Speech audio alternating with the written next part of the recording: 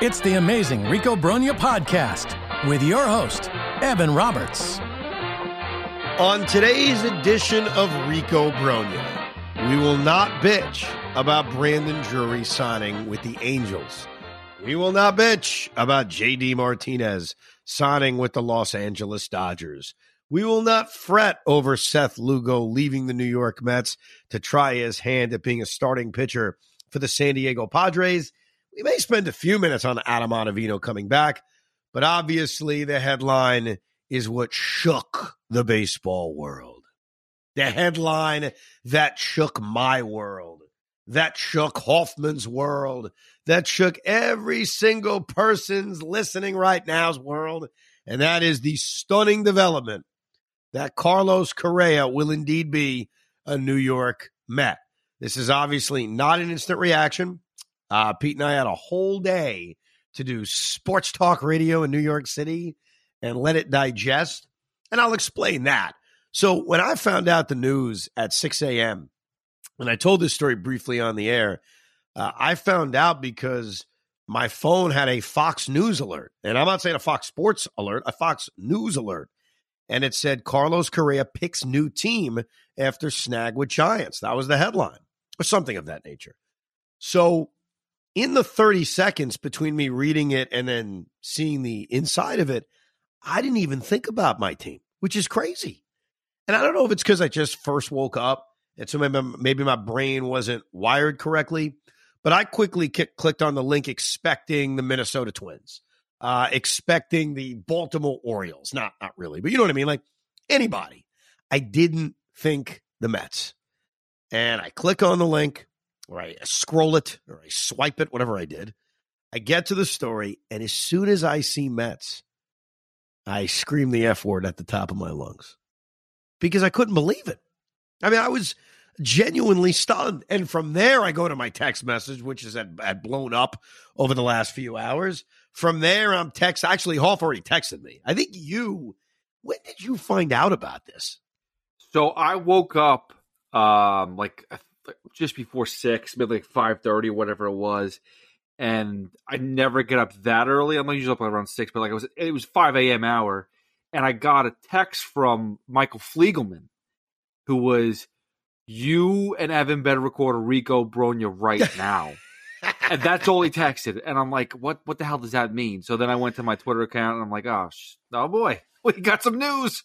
Yeah, because when I went to my phone, I saw a message from you. I saw a message from numerous people. And I'm stunned. You know, I have no problem admitting when I'm wrong. And I have been very, very wrong about the pursuit of Correa, how serious they were.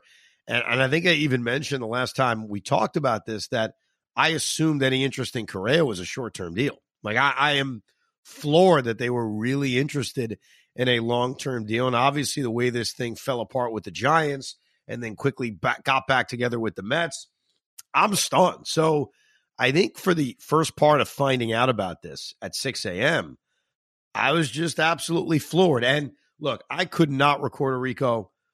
Pete was going to work, so he had a good excuse. My voice, and you can kind of hear it now, it's not 100%, was shot at 6 a.m. Like, for whatever reason, waking up has been difficult for my voice. It takes it, I don't know, an hour or two to get revved up. And so I knew early on that, unfortunately, if you wanted an instant reaction, there were other great places to get it. I thought Boomer and Gio did a fine job. You guys eventually got around to talking about it, Tiki and Tierney, but you had to take that Aaron Judge press conference. And obviously, I did the show with Craig, and we talked a lot about it. It was just one of those things because of timing.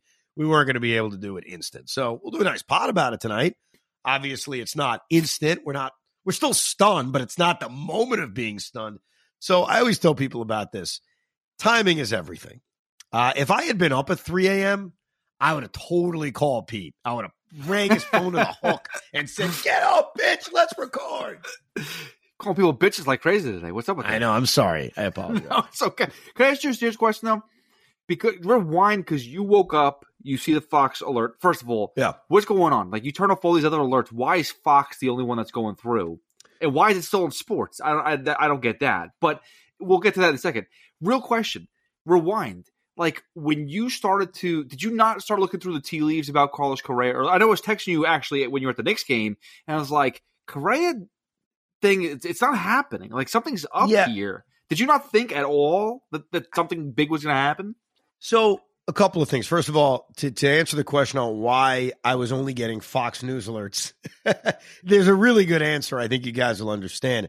I DVR so much sports based on just the hours of when I get home, based on trying to maintain a healthy life with my family, that I don't want sports updates on my phone that can spoil the many times I DVR.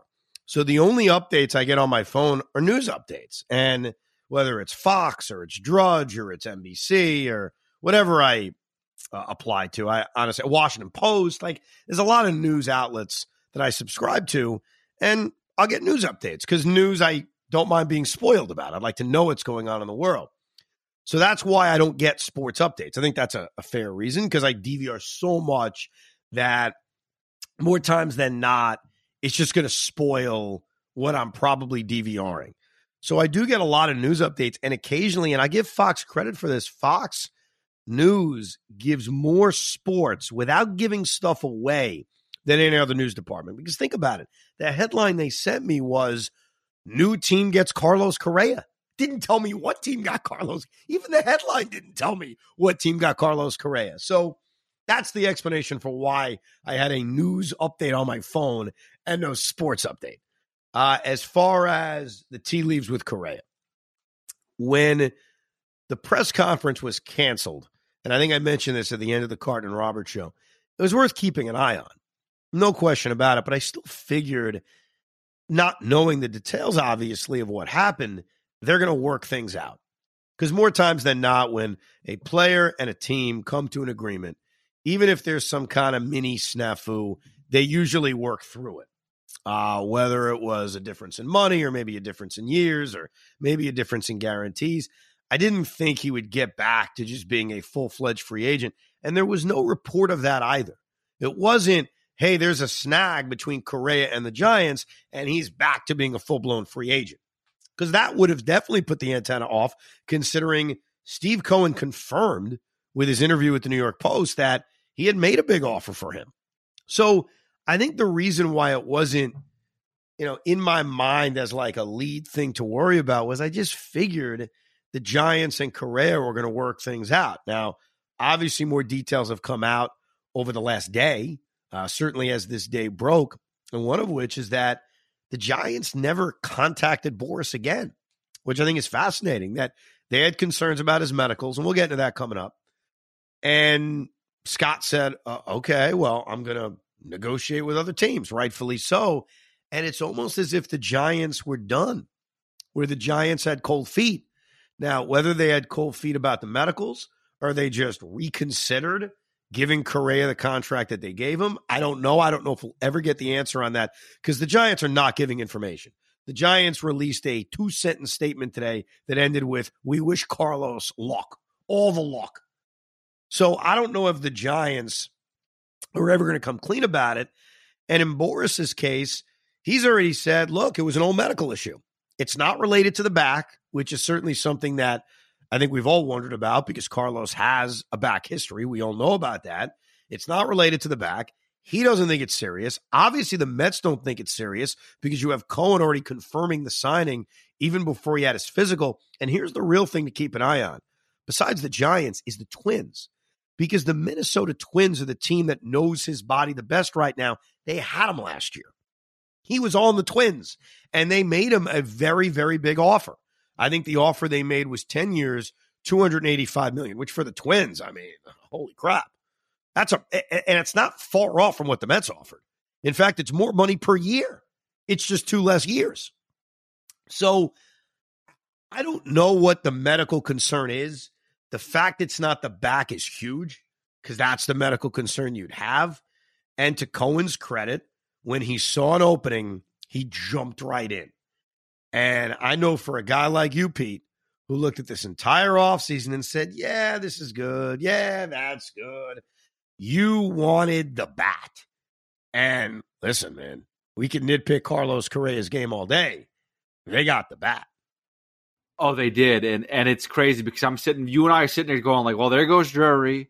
There goes Martinez. I guess Conforto. I don't know. And it's not what we're sitting there going like Drury's not making a ton of money. It was like a very like good deal. And I'm like, yeah, what's going on here? And I here's my thing, right? When the San Francisco beat reporters didn't have any details, they just said canceled, postponed unexpectedly with nothing. And all of them were, besides Susan Slusser, put out, I think, a little bit more information, but like everybody else was basically quiet. I started to look to try to find reports, find details on this Carlos Correa thing, and literally zilch. At that point in time last night, I even put a tweet out, I jokingly like, medical report came back cold feet. I actually said that. And I thought it was more Carlos Correa saying, you know what, I don't want to be on this team. But I can understand both sides.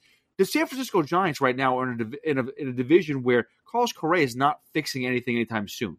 They are very far back behind the Dodgers, behind what the Padres are doing. Carlos Correa is not fixing anything this year, and I don't know if they have enough money to. I don't know if Carlos Correa is going to fill the seats with his jersey power. You know what I mean? Judge could have. Yeah.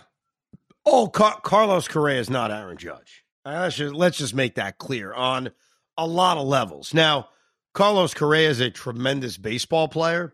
He is a platinum glove winning defensive player, even though with the Mets, he's not going to be playing the position where he won that platinum glove, but he's an elite defensive shortstop. He is a really good offensive player. I wouldn't call him a great offensive player. He's a very good offensive player. You know, you at 280, you at 25 home runs a year. You drive in 75, 80 runs. You have an 830, 840 OPS, especially at the shortstop position. Very good. No knock. But he's not A-Rod.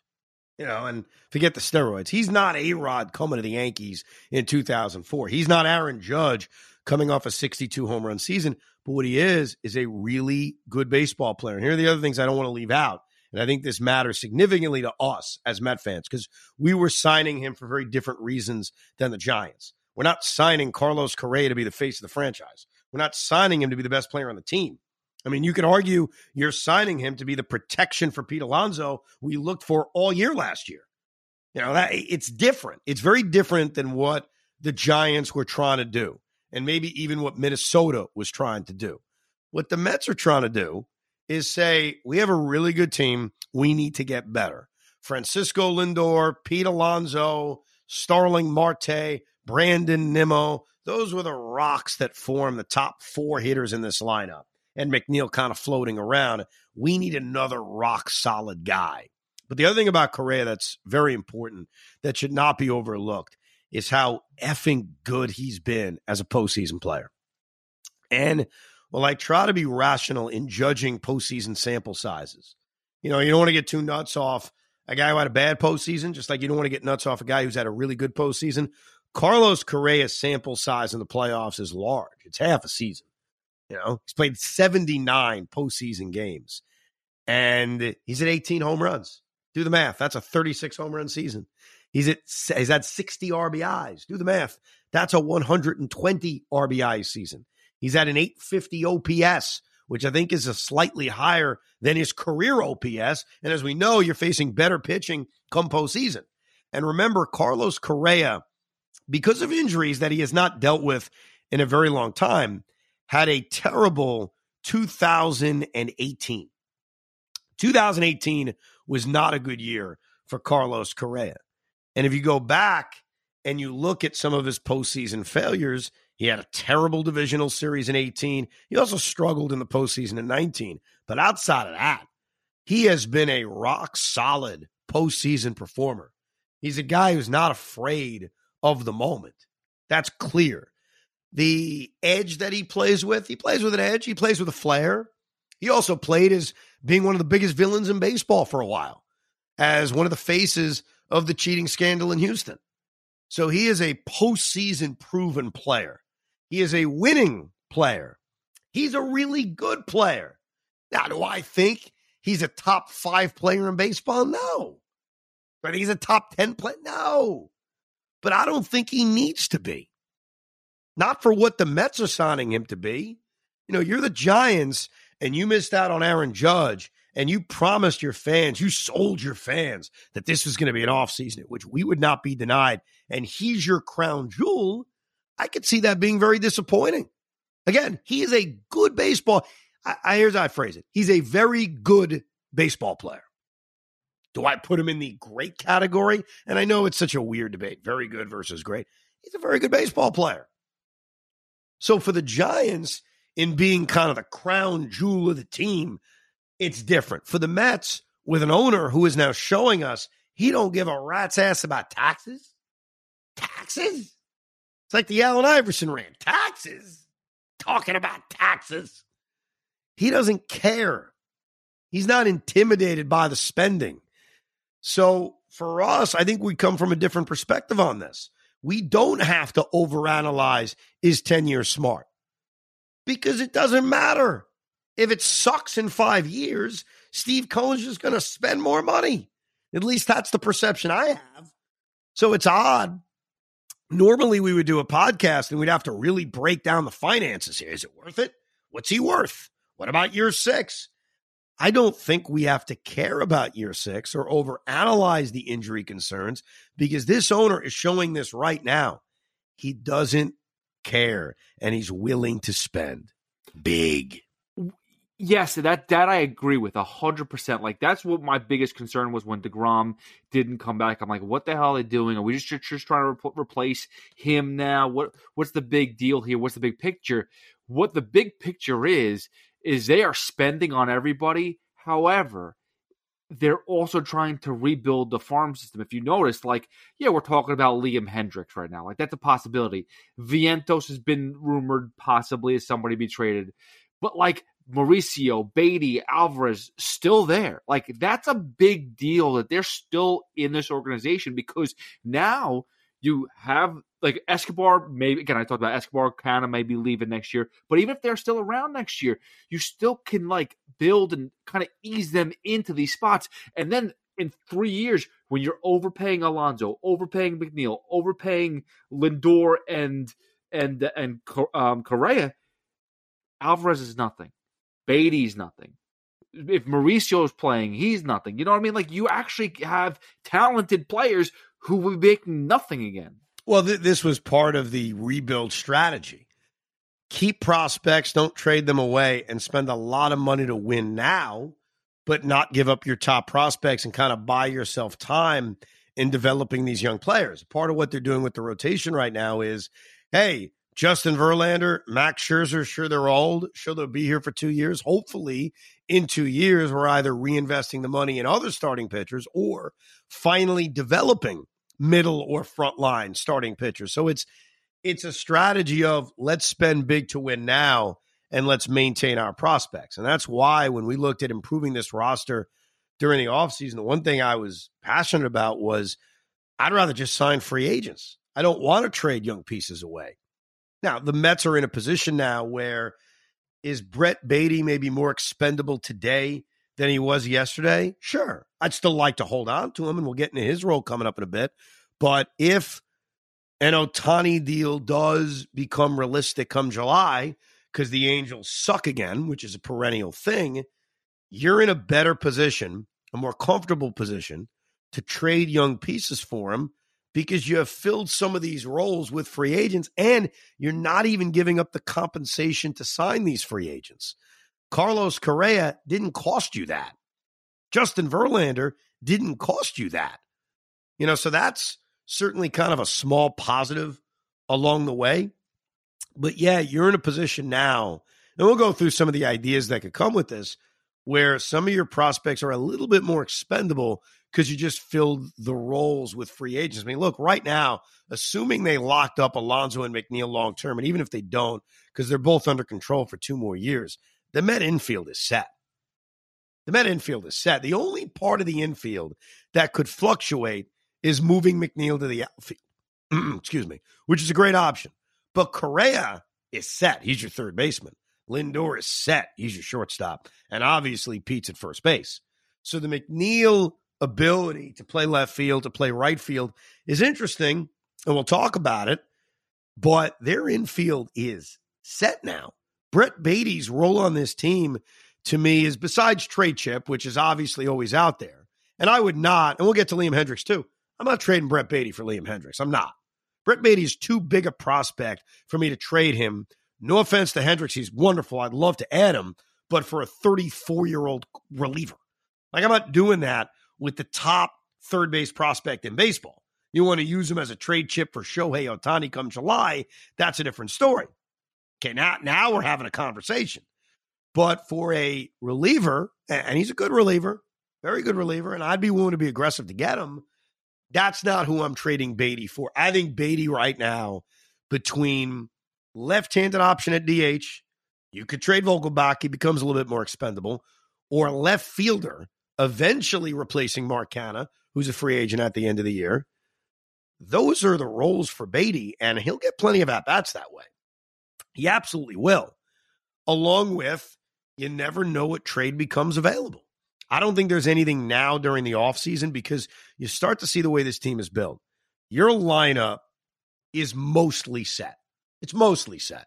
We talked about the infield, Alonso, McNeil, Lindor, Correa. The catching situation obviously is going to sort itself out, but you have Narvaez, you still have Alvarez and Nitto, and unless they're dumping Canha, which I doubt, your outfield is set.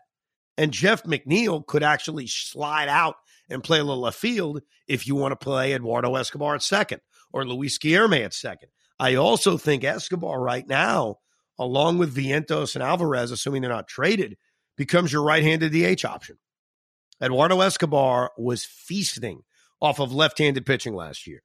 So if you want to make the DH platoon Brett Beatty, Eduardo Escobar, with a little Vientos mixed in and Vogelbach, that ain't bad. That's pretty good. I don't think all of those guys I mentioned will be on the roster come opening day because I think now Vogelbach becomes expendable. Escobar, if you want to save money, becomes expendable. But I like the idea of holding on to Eduardo Escobar. I'm not in any rush to trade him. If money's not an object, Vogelbach's making nothing. He's making $1.5 million. So the money isn't an option. But I bet you he's got some value around the league. And I could have Beatty kind of fill that role as left-handed DH. That's an option too. Well, no, Vogelbach definitely has value because if you've noticed, it's not like he just went to he got traded recently. He's been floating around the league for a few years. He doesn't take too long of a break, even if he gets DFA'd or whatever. But he's been on the Brewers, the Pirates. I think he came from the Mariners organization originally. Now the Mets. He's been on at least 4 or 5 teams already. People clearly like something about him, and he has power. I mean, that's legitimate. The thing I do like about this team right now, even if first of all, there's 41 people on the roster, if I'm correct. Once Correa gets on, there's 41 people on the roster. Right. So they're going to have to make at least one move. They'll sell someone else to Japan like they did Yohan Lopez. I saw that, which is great. Hey, how about Darren Ruff? We could do that. He could be the one. Please. Can't wait for that guy to leave. But the point is this, I love the versatility. If it's Ruff that goes, right? Everybody else on this roster right now, I like the fact that McNeil can go play the outfield. Escobar can play second base. I love the fact that you have all these guys, and they still could legitimately get, Alvarez and Beatty could still get 250 to 300 at-bats this year. I know that's not definitely 500, but it's a lot. You can mix and match. Canha's not your everyday left fielder. He's just not. So but he can still get 300 at-bats if you float everyone around, give people days off. Yeah. That's a huge possibility. You have flexibility. Why go and get rid and be like, oh, well, we have surplus, let's get rid of them? I don't want that. No, I agree because you have the option of Jeff McNeil getting a lot of at-bats in left field, and you could play Luis Guillerme at second base where your defense is just filthy. And I thought McNeil had a great year defensively at second base, so I don't want to act like, going from McNeil to Luis Guillerme is this incredible jump. It's a jump because Luis is brilliant at any defensive position, but McNeil had a real good defensive year last year. You could play Escobar over there. You could play Beatty in left field. Yeah, there's a lot of internal options. I also think you've got to look at, okay, what's Vogelbach getting me in the trade market? What's Escobar getting me in the trade market? I have no interest in trading Brett Beatty right now. Mark Vientos, a little bit different. I'd be open. Vientos in a trade for Liam Hendricks, okay, fine. I'm good with that. And I think Escobar, again, could become that right-handed DH. As far as Hendricks is concerned, boy, that's another piece right now.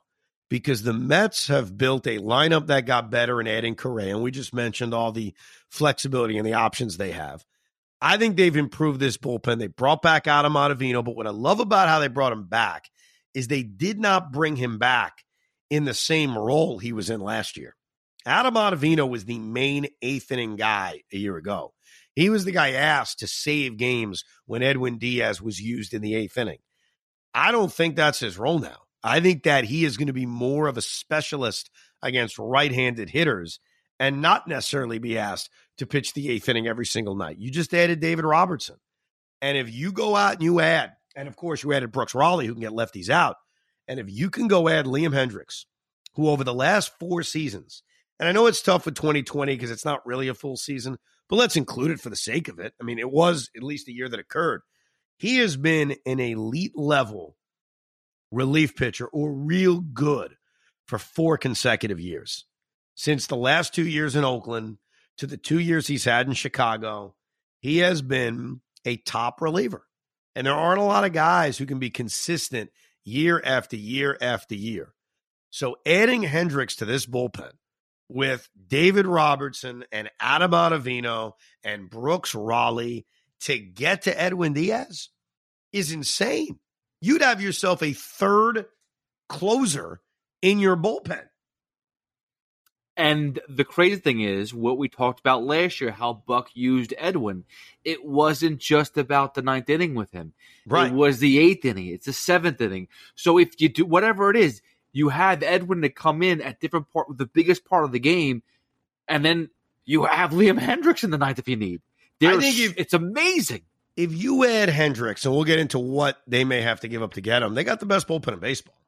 I don't think they're, at least on paper, obviously a lot can happen, but you've got Raleigh and Robertson who do a great job of getting lefties out.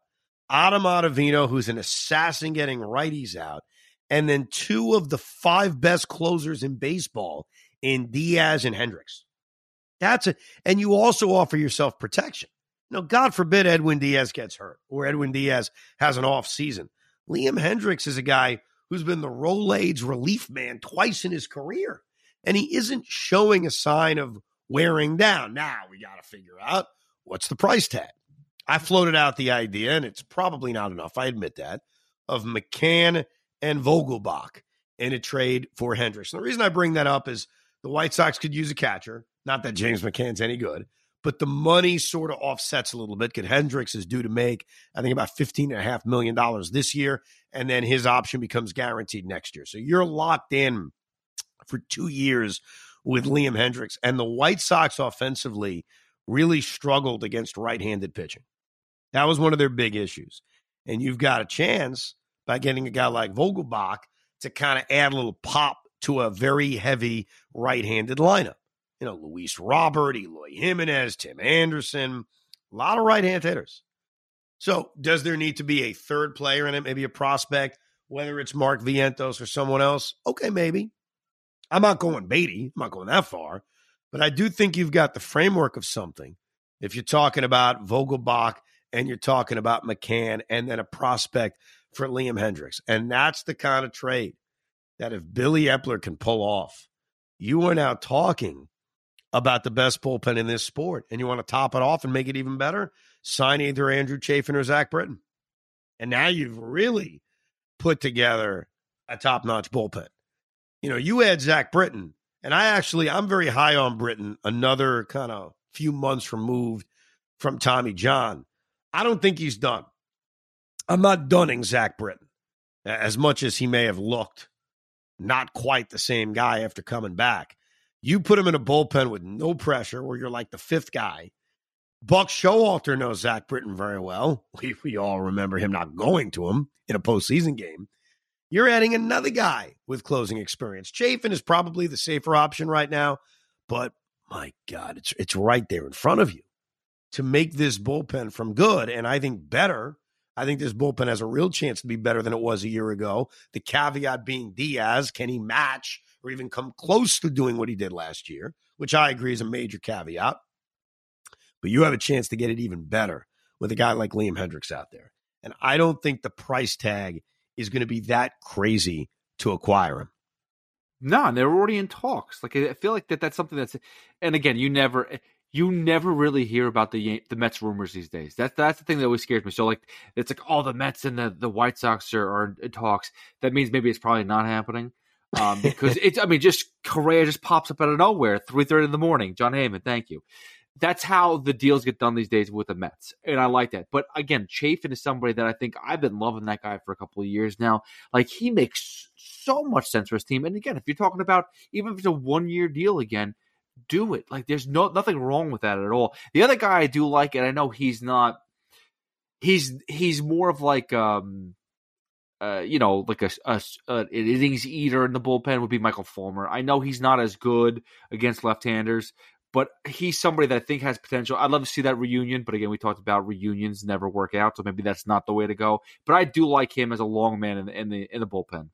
Fulmer, I'll say it doesn't count as a reunion because he actually never pitched in the major leagues with the Mets. He was just a prospect. That's all he was. So it's a little bit different. I don't think that qualifies in the whole reunion category. Then get him. Right. It is crazy, though. You're right. You kind of sit back now and say anything's possible. You don't need to hear a rumor about the Mets being involved in a trade or a free agent. You can fantasize about anything, and it could very well happen. And one thing Cohen said a year ago about this tax is I'm not going to slightly go over it. If I go over it, I'm going to go over it all the way. He already has, obviously. He has assaulted the senses of all these cheap billionaires around Major League Baseball who have the money to spend but choose not to. So you kind of say, well, money's not an option. I mean, he's already shown that it's not a big freaking deal. So he can go further. And for any Met fan who's wondered, hey, does this preclude them from going after Shohei Ohtani next season? The answer emphatically is no. Like, why would you think that this would make him say, I can't sign Shohei Ohtani? He doesn't care. And I don't think he cares what other owners think. And you're going to hear a lot of hand-wringing now over the next few days and weeks about, can you believe this Steve Cohen, this bastard? They wouldn't have approved him if they knew he was going to do this. Cry me a river. These are other billionaire owners who are choosing not to spend.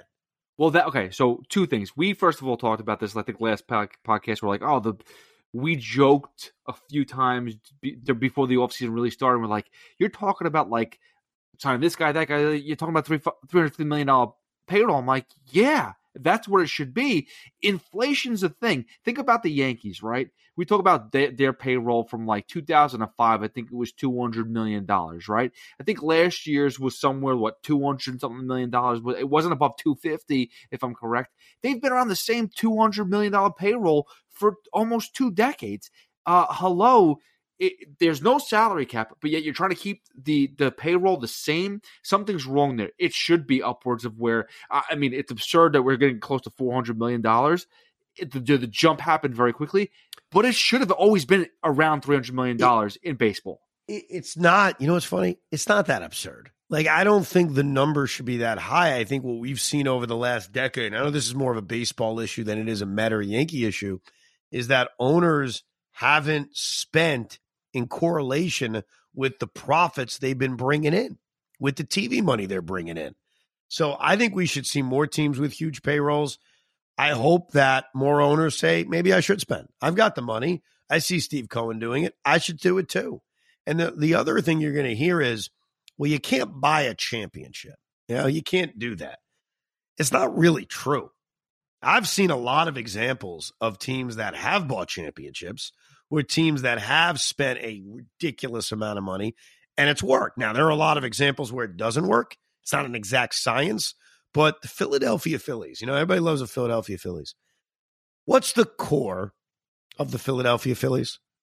Anyone think about that? What the core of the Phillies would be? Well, let's go through it real quick. Bryce Harper.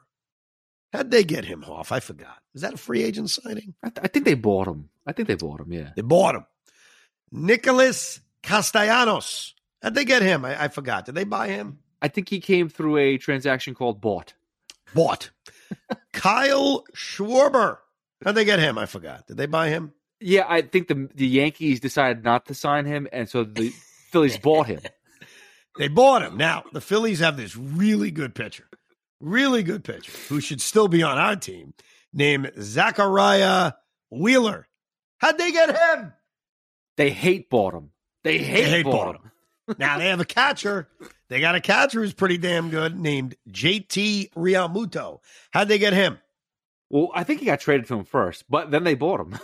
They bought his ass. That's what they did. The Mets traded for Lindor. They bought him. That's what they did. So, look, here's the point of this, and that's not a knock on the Philadelphia Phillies. I know Philadelphia already doesn't like me very much anyway, and that's fine. You can go out and buy people, and it can work. And I think the Mets have more kind of homegrown talent in their core than the Phillies do. And that it doesn't matter. I'm not saying that like as a braggadocious thing, but Pete Alonso and Brandon Nimmo and Jeff McNeil and hopefully Brett Beatty and Francisco Alvarez, more than half of this lineup are core built guys. Now, the Phillies have a handful of guys too. I don't want to act like that doesn't exist. Alec Bohm, homegrown. But the rest of it is bought. And again, nothing wrong. I am not ripping the Philadelphia Phillies. I think the Phillies have done a great job of buying. And you may have heard they bought someone else this offseason named Trey Turner. So it's okay to buy, and it works. And ask the Philly fan this, because here's the other criticism I heard. Well, you won't enjoy it as much because you bought those guys. Ask the Philly fan if they enjoyed getting to the World Series last year.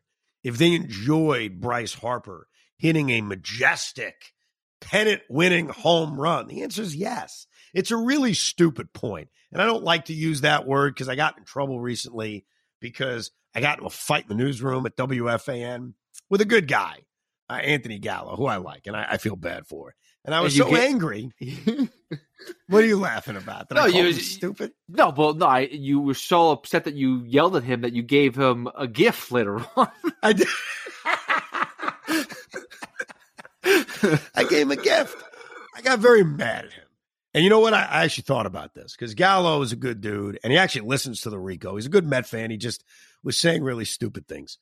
We're going to put him on the Rico in a couple of weeks so he can at least debate me again what we were debating in the newsroom that caused me to like lose my mind and call him stupid, which I shouldn't have done. He made a stupid point.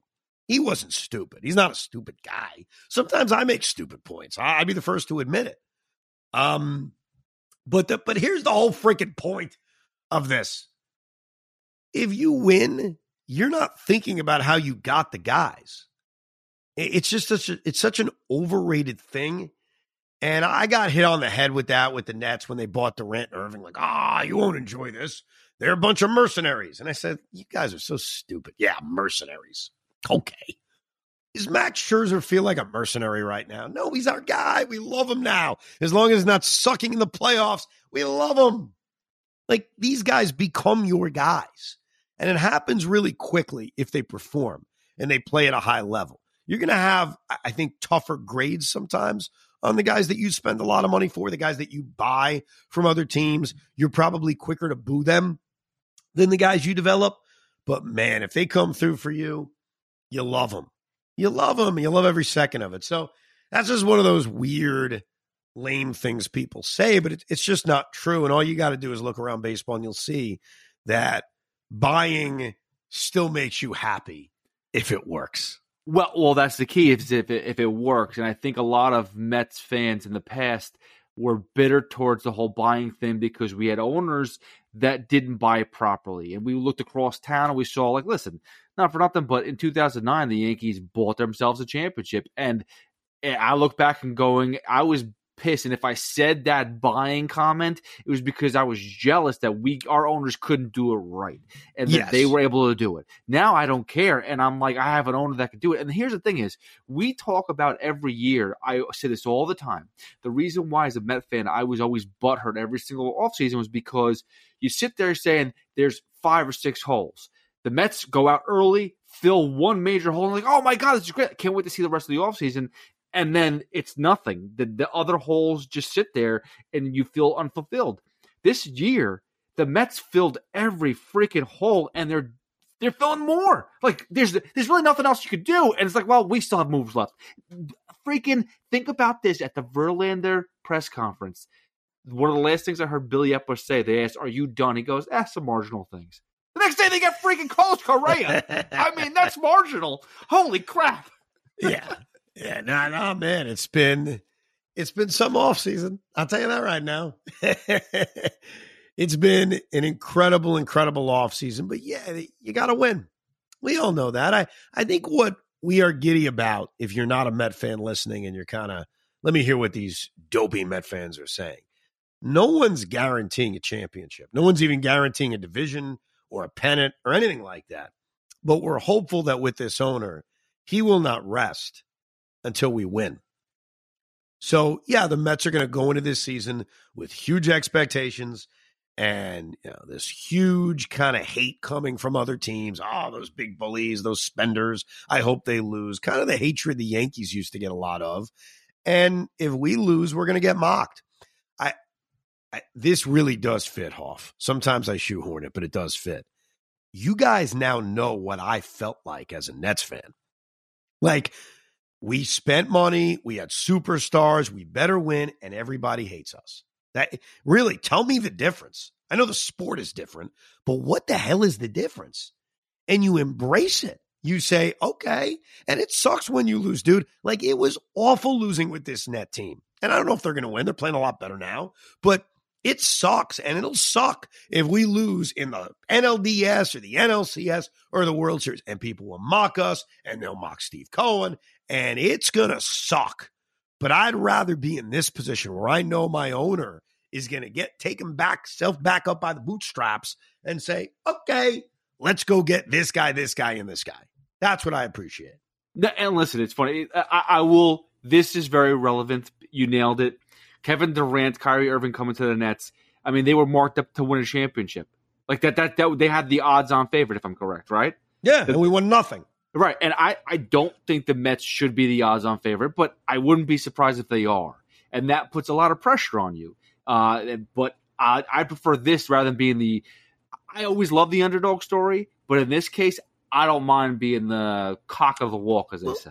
You know what, Pete? If you told me you're going to win the World Series, I already know the outcome. Like, you're going to win the World Series. And then I can build how I win the World Series.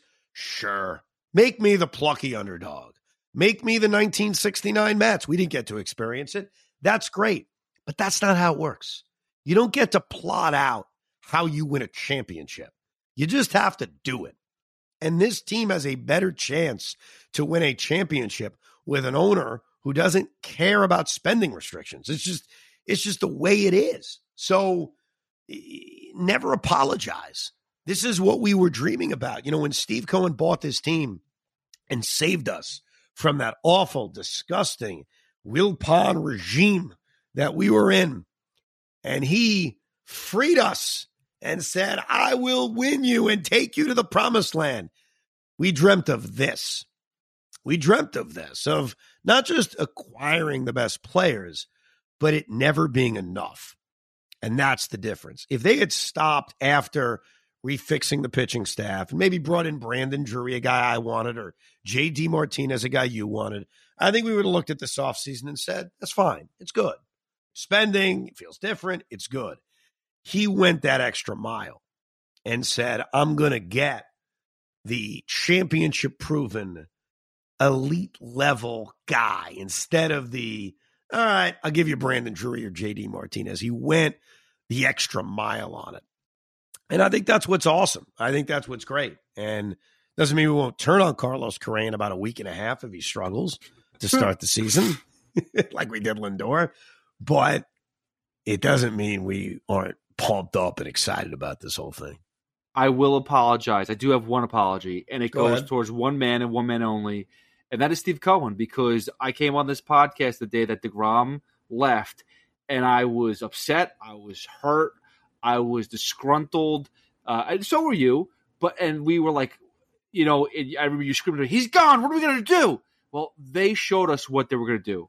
And that to me is, no matter what happened with DeGrom, I don't even care anymore. It literally just canceled all my thoughts and feelings about what that situation was. The team is now 10 times better. Yeah, so here's the final thought on DeGrom and the fallout of it. The Mets made a decision around Jake. I didn't agree with it, but we move on. Okay, I am fine that he's in Texas. I'm fine that the Mets made the decision. As much as I don't agree with it, I'm not, saying I agree with them now. I'm saying they made a decision. I've laid out my points. If you haven't heard them, go listen to old episodes. The only thing that bothers me that's left is the hit pieces. That's it. The only thing that bothers me are the hit pieces. And it comes from guys like John Heyman, who I called out on Twitter the other day and just asked him nicely, is it the politics? Is it that he won't go on your podcast? What's causing that? Sal, who I like, Licata takes shots at Jake. I think he's just sticking it up. So I don't take him as serious. I think he's just, Jake the Snake or whatever he's doing. I think he's just sticking it up. I would just let it go. Like, the Mets didn't want him back. He didn't really want to come back. It's over. Like, it's over. I saw a few people making a big deal that Chris Bassett tweeted out a thank you to the Mets organization and Jake didn't do it.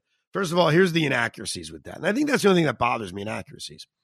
Chris Bassett didn't even thank the fans. All Chris Bassett did was thank the organization.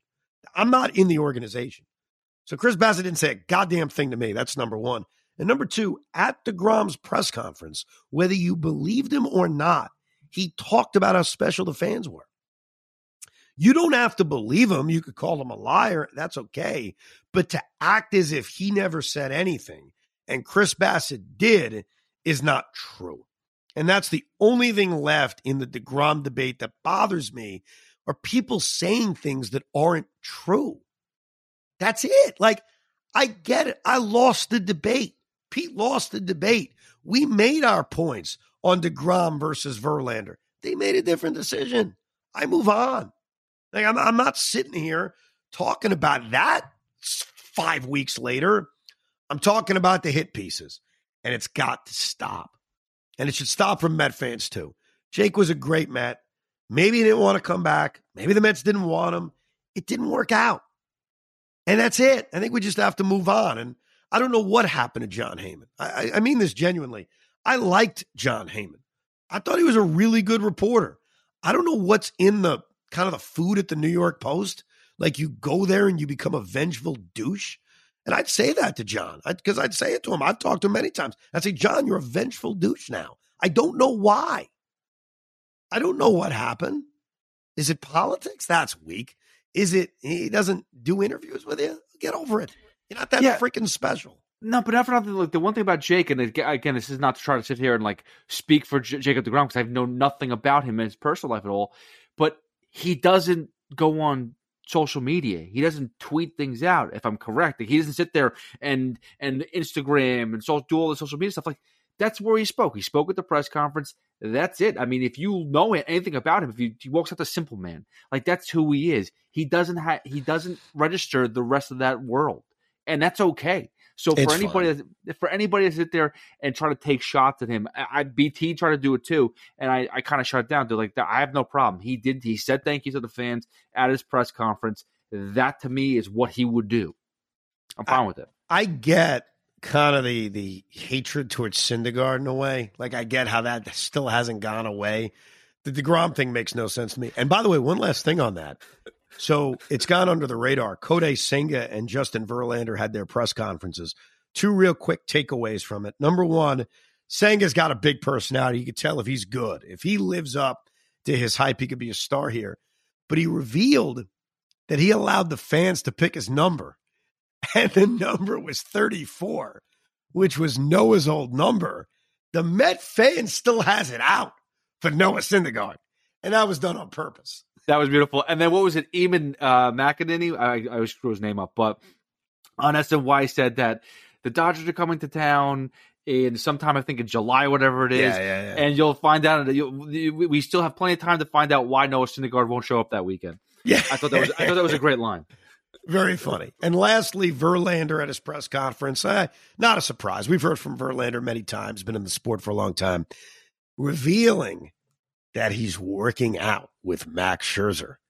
So trying to dispel the rumors that Verlander and Scherzer don't like each other. Ooh, they're working out. in Jupiter, Florida. So there you go. You can email the pod to ricob@gmail.com. For the holidays, we'll continue to give you content, including the worst free agent signings in Met history. Hopefully none from this year, but the worst free agent signings in Met history. We'll also look at some of the great offseason trades in Met history. And on New Year's Day, we're going to bring in the new year with some of the great moments from the 2022 regular season. Now, I'm going on vacation. Pete's going on vacation. But that doesn't mean we're not going to give you Ricos. I just told you the list of Ricos you're going to get. Plus, if there is breaking news, if the Mets trade for Mike Trout, we will we will certainly do our best. Hey, it could happen. You can't even joke about that anymore because it can happen. I know. You're right. It could. We'll give you the Ricos any way that we can. But we do appreciate you listening and appreciate your understanding on why our Carlos Correa reaction had to occur, 18 hours after he signed with the Mets. We got jobs, man. What do you want from us? Anyhow, appreciate you listening again. You can email thericob@gmail.com. Have a very Merry Christmas and Happy Hanukkah from Rico Brogna. We hope you enjoyed this episode of the Rico Brogna Podcast. It's amazing, isn't it? Make sure you download it now to keep it on you at all times.